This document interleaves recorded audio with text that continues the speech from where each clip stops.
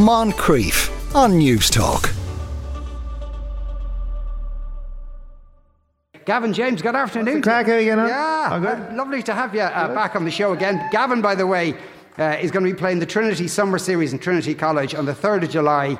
Also, he'll be down in the Heineken Big Top in Galway. That's on the 26th of July. But I assume in between those dates you're going to be all over Europe. It's my birthday on the 5th, so I'm going to in bits, I'd say. Oh, right, okay. So don't go to that one. No, right, yeah, definitely. Well, I'm a big, my gaff. Big gaff, yeah. Right, am I? And I suppose a lot of people would know, like, music was a big thing in your family. Yeah. Your granddad was a whistler? Whistler, yeah. Actually, one of the lads that's in the ukulele orchestra there, he was mates. He knew my granddad, Jimmy Mack. Yeah. And, like, he used to do gigs in Guinnesses all the time. He used to do gigs all the time. He was a poet and he was a comedian, and he had a ring, and he put the ring on if he was in a pub, and everybody would just like go shh, and he'd whistle.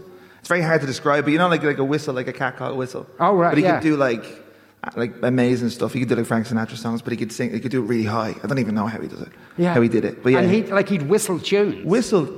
Yeah. So I'll try to dig out some videos. But he was on the Late Late loads of times and all that. Yeah. So there's loads of stuff about him on that. That's gas. Yeah.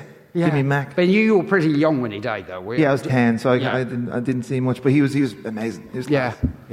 And your dad's retired now, but at this time of the year he'd be like flat Santa, out. 100%. He's flat out being Santa. Yeah. Oh, is he? Because he looks like Santa. He grew out the beard even bigger this year. It's like massive. It's insane. Yeah. But yeah, he's. I think he did it a few times. He goes into the hospitals and all that stuff. Yeah, he's class. That's not. But he was a postman. He was. Yeah, he's delivered stuff, and he's Santa as well. So it makes sense.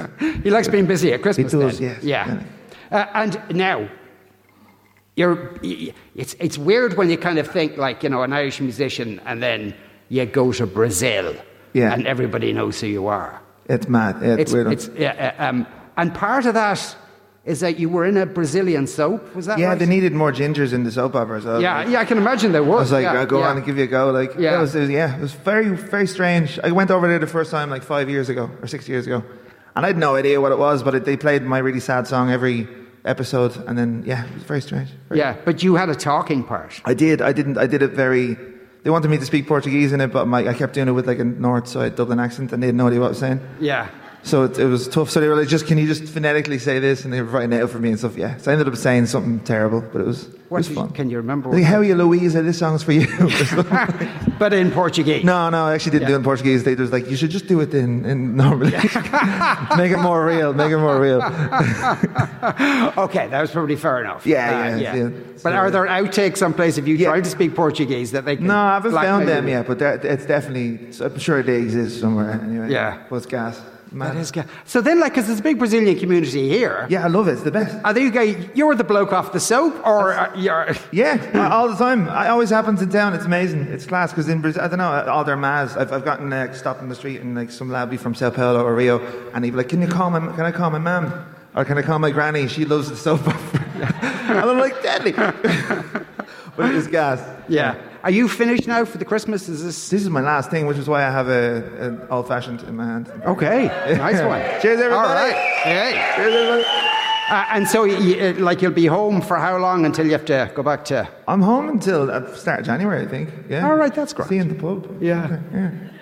When you say you think, do you have people now who tell you where you're me and my manager, he's over there, his name's Edison. We've known each other for 11 years, so if something happens, he's like, Gaff, we need you to do stuff. But no, so I don't know what the crack is, but this is pretty much the last thing, I believe. Okay. I hope it is. Is it the last thing? Oh, it's not the last thing, no. No.